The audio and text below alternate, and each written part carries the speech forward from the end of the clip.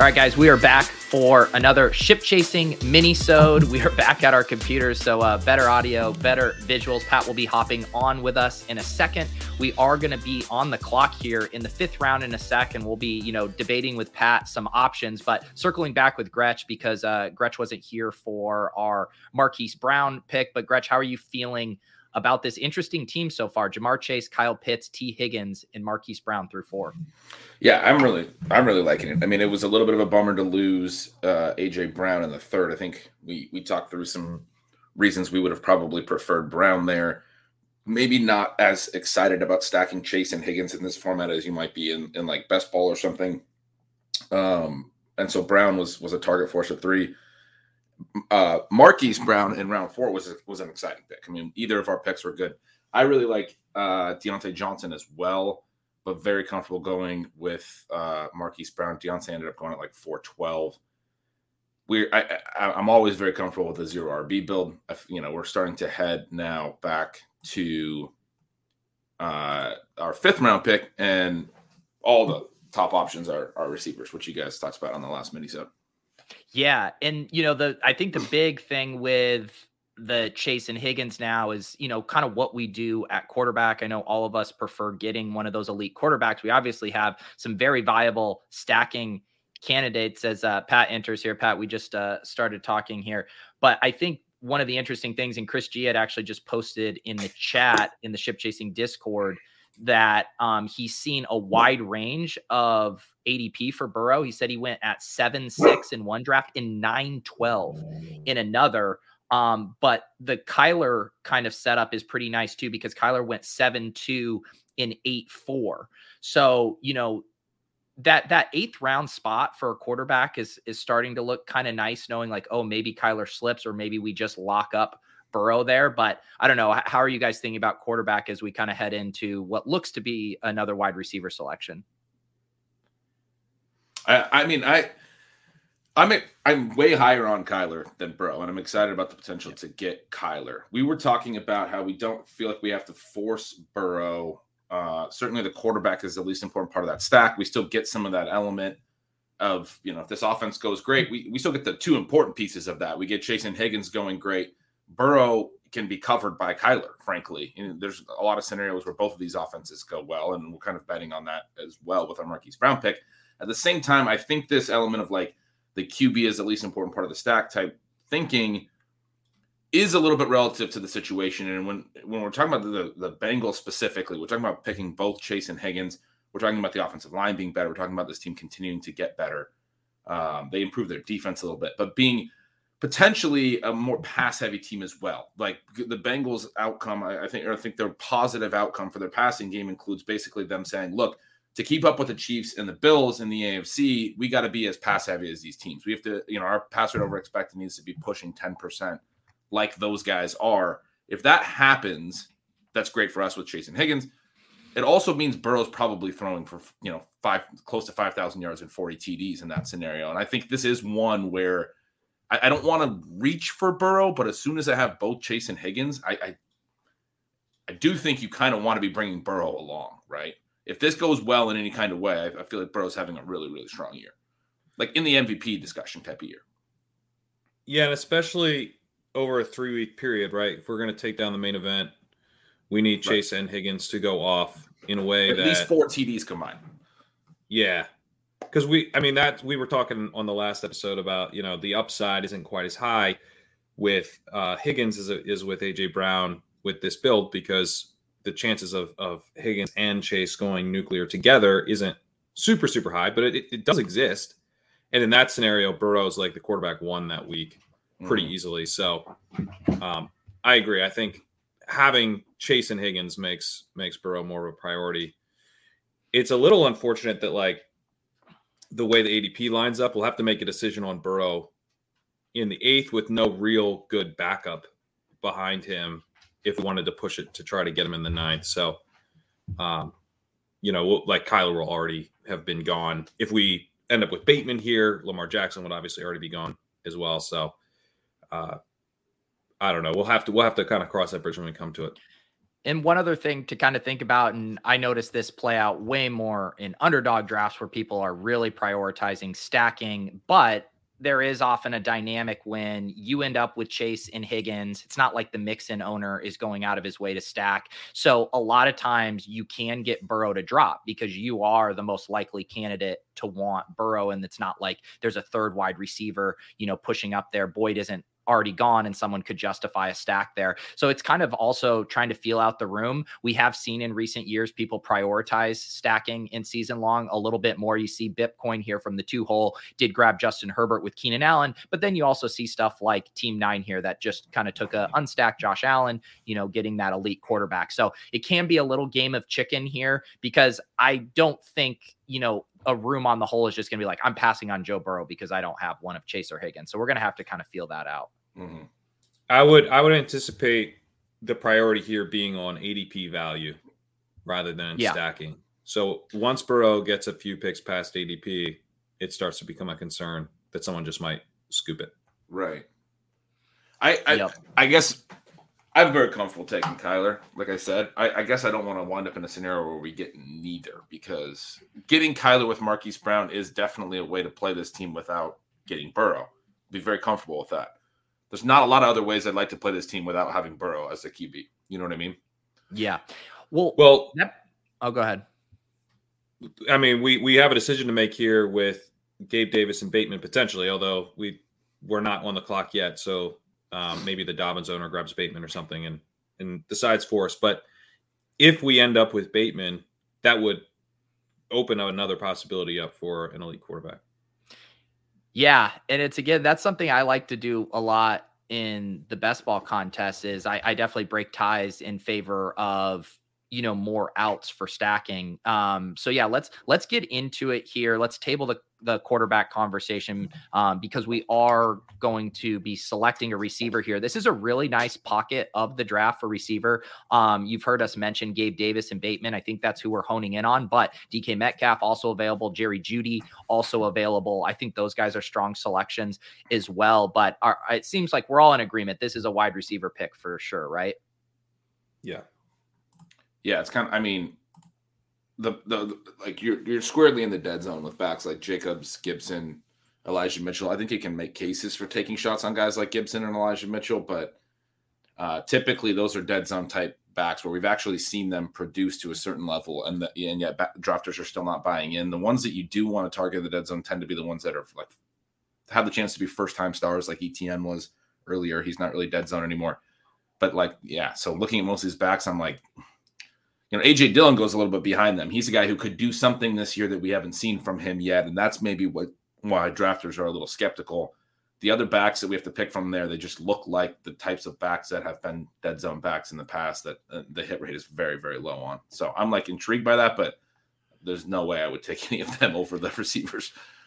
Yeah, I've taken a fair amount of Elijah Mitchell in best ball, but it's, usually at least a round later than this, if not two. So, and we can look at this room, and we mentioned Bitcoin here. He has a true zero RB build going here with just 4 wide receivers, 1 quarterback. But for the most part, for everyone watching this, the YouTube members seeing this, the board up here, like all these other drafters are prioritizing running backs. We see David Montgomery go in the 3rd round, ETN go in the 3rd round. This is a pretty running back hungry room. And I do feel like this is where you can start to punish some of the early running back drafters, because we're going to keep hammering wide receiver. Yep. They're going to, be like, Antonio Gibson does look pretty nice here. And so I think this is where we can really compound our advantage. Let's hone in on the conversation here. The 2 names we've really zeroed in on are Gabriel Davis and Rashad Bateman. I am shocked, Pat being one of the original hardcore Bateman truthers, that I am on Bateman Island here. But why don't you guys first make your case for Gabe Davis, and just for the love of God, don't bring up the Week 17 matchup with the Bengals. Well, it is. I mean, we were obviously, so Bateman, I love Bateman. I think he's, in line for a huge increase in his role, obviously, with Marquise Brown out of town. I do think with Bateman, you have a very small concern that they could bring in another receiver. I think they're one of the candidates to bring in a Julio or Will Fuller. which I don't. I mean, as a guy who really likes Bateman, it would hardly make me like off him. But from an ADP value perspective, it would certainly open up opportunities to get him at a better price later. And then, yeah, the Bengals do play the Bills in Week 17, which would be kind of a fun sweat if we're about to take down the main.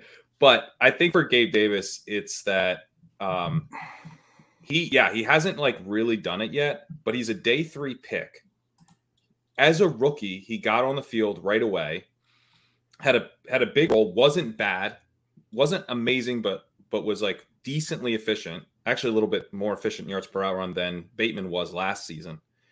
And then last year, including the playoffs, he had a yards per hour run over 2 in his second year, playing with Josh Allen, now entering the season. Kind of like, I guess Twitter has been sort of loudly arguing about Gabe Davis, but I still feel like not like, are we fully like internalizing the fact that in his third season, he really has no competition for the secondary outside role in this offense. It's also interesting reading The Athletic and stuff. They're talking about maybe using more 2 tight end sets.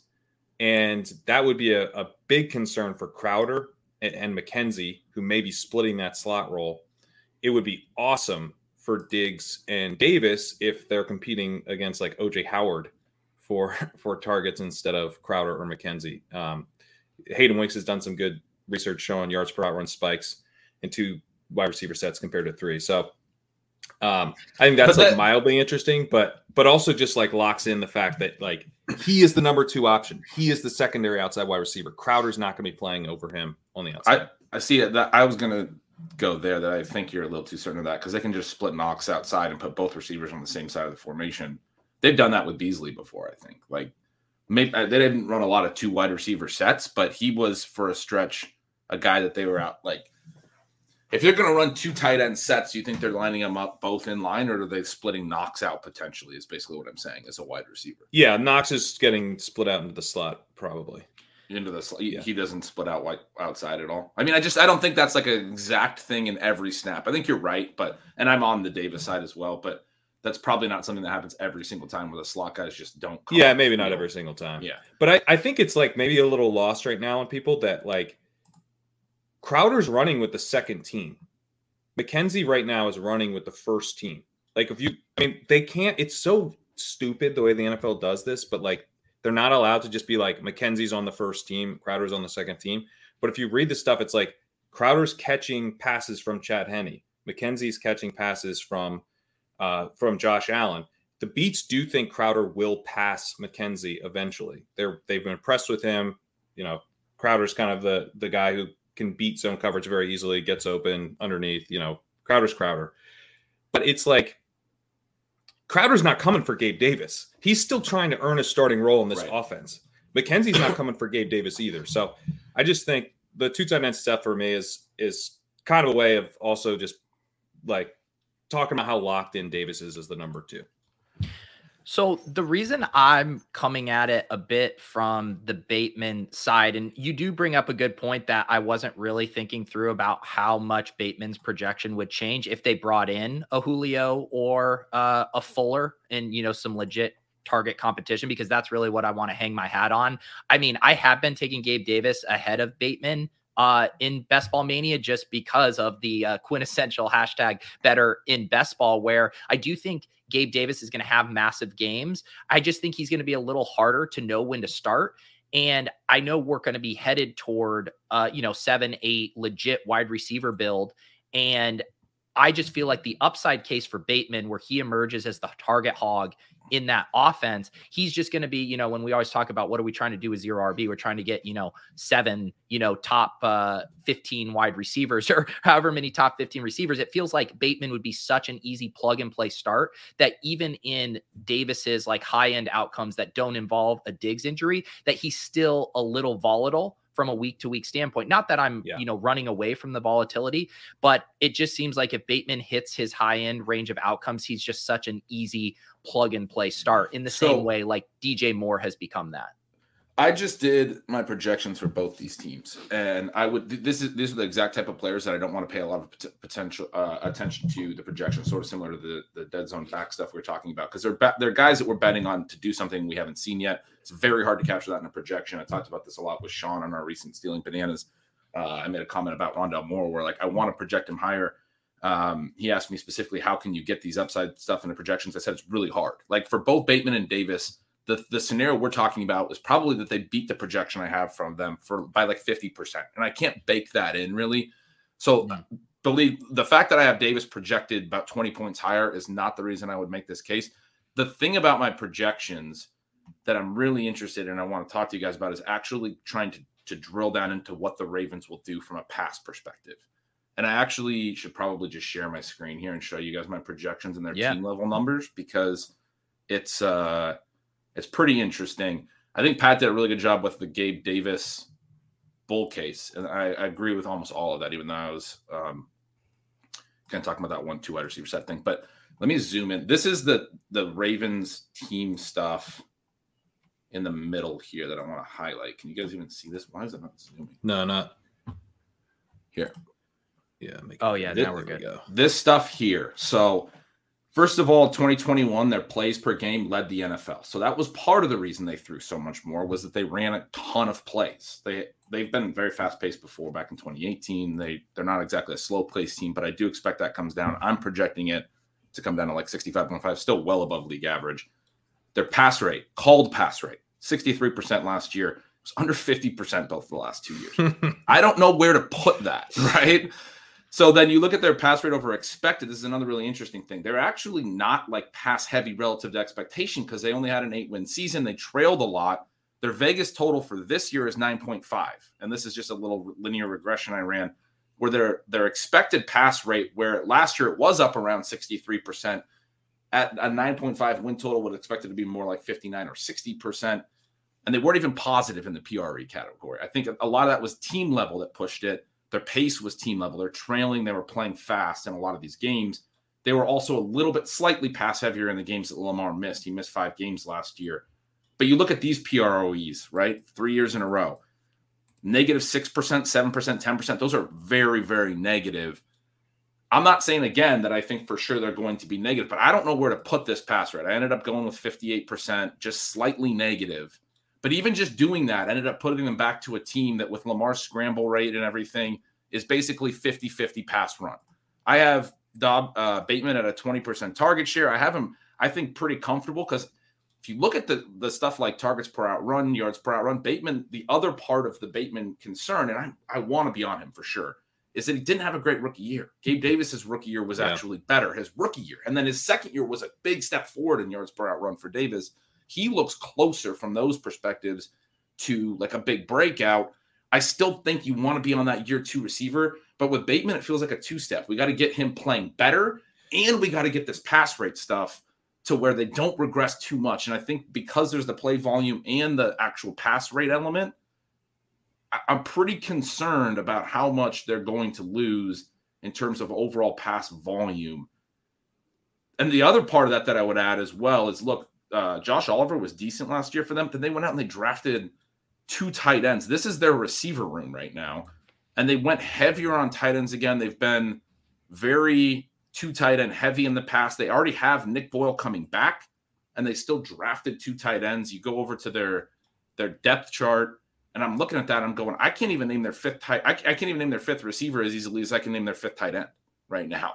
This is a team that looks like the old Ravens teams that were very tight end heavy, and looks like they want to get back to running the ball. You think about it from a team perspective, last year didn't go well for them, and the years before did. I think they probably are saying we want to get back to playing the way we played in 2020 and 2019. From a team perspective, I don't want to be too in on team volume ever, but I think these numbers are really interesting, especially the play volume was one that really caught my eye. No, you guys, you're definitely, swaying me here too. And again, just thinking about, it's the same thing with the best ball stuff. It's our objective is to win $1 million in this tournament. And just because, Bateman could be averaging, 2 to 3 more targets a game than Gabe Davis down the stretch and have a higher target floor, it doesn't change the fact that it's far more likely that Gabe Davis puts up a 40 burger weeks 15 through 17 when we're chasing a million than Bateman, who might get us higher floor, but are the Ravens pass offense going to be able to support just an eruption? So that's where I wanted to go with landing that plane. Sorry, was that you were talking about the volatility. The upside center for Bateman is a ton of targets, but if they don't throw as much as last year, which is going to be hard to do, a really high rate and a ton of plays per game, Bateman I think is going to be volatile too. Think of all the years of Marquise Brown and Mark Andrews being a lot more volatile until just last year, right? And he's still probably pretty clearly behind Andrews in a way where Marquise Brown for some time was maybe they were like the top two guys. I think you got to think that Andrews is probably their clear top option. I think Bateman's, even in a scenario where he's really good, if the team stuff does regress, and what I was trying to highlight is that it seems very likely to regress, that he's going to be volatile too. And the sheer pass volume for Davis, the other way I'd put it is from a personal perspective, I think I am projecting Bateman sort of closer to his ceiling. He can definitely beat that 20% market share, but I didn't project Davis very high. But that's a team that looks very comfortably like they're going to throw enough that there's room for him to beat his projection in for me a lot more than there is for Bateman when I'm looking at it from those perspectives. Yeah, so, and I have go ahead. The pass attempts I had for the Ravens, I think I had 529 pass attempts for the Ravens, which is I think 7 less than you had. So we're in agreement on where I think the Ravens will go. And I was, I've been pro Bateman despite the offensive, low volume situation, but yeah, I think it's regressing in the same way that you do. He's got to emerge as a target earner in a way he didn't really last season. The Athletic had a good nugget, pointing out that his target per route run was quite a bit higher. I think it was 19% with Jackson last year to like 14.5% with Huntley. So I think, he's finally getting healthy. Jackson goes out. He has to deal with Huntley. And I think that really hurt his rookie season. But still generally, like Bateman's rookie season, I think sets him up more for like a year 3 breakout. Like it's the type of year where in year 2, he looks good. And then going into year 3, we're like, okay, this guy could break into being like a true wide receiver 1, maybe in the same way like we're projecting for Michael Pittman or something like that. Like I think he's maybe on more like that trajectory. So then just kind of you guys have sold me on Davis over Bateman. Obviously we have to see what this team 4 does here, but let's just say they take Davis. The only other name that, kind of could fit similar criteria would we consider Jerry Jeudy over Bateman, or is Bateman still a really, really nice consolation prize for you guys here? Yeah. I don't want to be out on Bateman for the second year stuff. I was actually kind of sharing that stuff, not to say that my opinion is like ingrained. I was kind of curious what you guys thought about that. Like, where would you put the pass rate? And so Pat, thank you for sharing your pass attempts, because I've struggled with that big time. I still want to be in on Bateman year 2. It was interesting, Pat, you just said that his targets per run a lot higher with Jackson, about 19.5%. I just pulled up Marquise Brown, 3 straight years over 20%. He actually went 20, 21, 22 in his 3 years in Baltimore. Was a good pick last year, but even that second season for him, a lot of people were targeting him in this range, and he was a pretty big disappointment because of the team level stuff, even though his targets per out run were good. They were up over 21%. His yards per out run strong. That would be a step forward for Bateman, the type of step forward you were just talking about. And it's better than what he had even with Jackson in those splits. It would be a pretty clear step forward. It can still which we need. Yeah, but that's the idea of a second year breakout to an extent, is that you would see a jump. And I think the 19% number it's bullish in the sense like if he's at 19% this year, he's failed. Like straight up, he will have a failure of a year if he's at 19%. But getting to like 22% from 15% or whatever he was at with Huntley is like that's a really big leap that you need someone to make. Getting there from 19% where he was with Jackson is like much more realistic. So that's why I think it makes me feel better, even though, he's definitely needs to take a step forward. But Pete, to get back to your point, I think I'm still comfortable getting Bateman. I guess the way that I would argue it is I think he is a little bit overpriced, and yet I still want to have exposure to these year 2 guys. There are scenarios, as you've alluded to, where he's just really, really good. And that would impact their pass rate. If Bateman is just that good, if they traded Marquise Brown because they actually saw something that we're not really seeing in the numbers, they took him in the first round last year. There are these arguments, right? So Jeudy and Metcalf are intriguing too, though. I mean, it's where did Jeudy land for you in the projections, Ben? I have not done Denver yet. I did do Seattle, and I'm not optimistic on Metcalf's projection. I had a really hard time with Jerry Jeudy and the Denver wide receivers just projecting routes. Like, there's just not enough routes on that team. And they're talking about, like, the buzz right now is that Jeudy is not a starter in 2 wide receiver sets. He would be starting probably out of the slot in 3 wide receiver sets. But I also, like, don't – on the one hand, like, that's bad. Like, because you also have Hamler. You also have, like, I like Dulcich a lot, which, you know, maybe they run some more two tight end sets, you know, and there isn't quite as much 11 personnel, which would hurt Jeudy if these reports are true. But on the other hand, like, I think Jeudy might be their best receiver. So I don't want to get carried away with, you know, July personnel projections and stuff. Like, yeah. So I'm kind of struggling with what to do with Jeudy. Judy's a hard one. And, you know, a couple pros for Jeudy would be, one, again, he gives us another really nice stacking candidate. You know, Russell Wilson's going about a round after Joe Burrow right now on FFPC. So that gives us another backstop if we miss out on Burrow. You also have kind of similar to the Gabe Davis, some pretty big contingent upside, right? Like, if, you know, Patrick or Sutton got hurt, and Jeudy really could kind of elevate to target hog as Russell Wilson's number 1 option. That's pretty tantalizing as well. But I do agree that it could be a little rocky otherwise. Yeah. I'm with you guys. I don't really know how to place the roles in that offense. There's probably upside regardless. There's contingent upside for all of them if, you know, not everybody's healthy and it's not as much of a logjam as we think.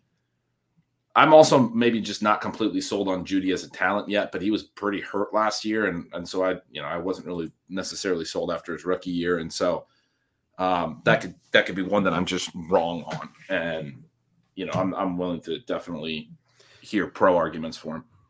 I think the bull case for Jeudy would be there's optimism about this offense. I mean, obviously Russell Wilson coming is a gigantic upgrade, but you're also seeing that optimism reflected in the fact that Sutton went in the mid 4th here. And so there's like optimism and probably overconfidence in the way the targets break out. So to get Jeudy, who's like, I think probably like a very equal, like if we're just like projecting who's the better player, like Jeudy and Sutton, to me, that feels super close. So to get him around after Sutton is pretty nice. I think for me, Gabe Davis is more intriguing, but Jeudy versus Bateman is definitely tough. And I feel like I'm kind of like flipping coins there in best ball, where I know I can get them both, you know, over a large portfolio. Are you guys pretty out on Metcalf just because like you feel like his price might fall even more? Well, they're not getting Baker, so what's happening? You know, I think losing that out is a big deal. Yeah. And I mean, again, the similar kind of thing I do with the underdog. I mean, I'm viewing this tournament through like who can put up a couple 30-point weeks 15 through 17. And it just feels like Gabe, Bateman, and Jeudy are all better candidates to do that than whoever's throwing DK Metcalf the ball. I mean, we know he's capable of it as a player, but man, it's the reason he's going here in the first place. But it's almost like, I don't think it's a bad value per se, but man, I just, the way we're going to load our team up with wide receivers, he's another one that just feels like it's just like whatever breakout guy we take later, you know, or Elijah Moore, or Drake London. It feels like by the end of the season, we're just for sure starting that guy over DK Metcalf. Well, like DK Metcalf's good weeks are going to be like 480 and 2, right? Like, you know what I mean? Like, you're just kind of, I don't think we're getting any kind of like, you know, 8 for 120 and 1. You know what I'm saying? Yeah, that seems hard.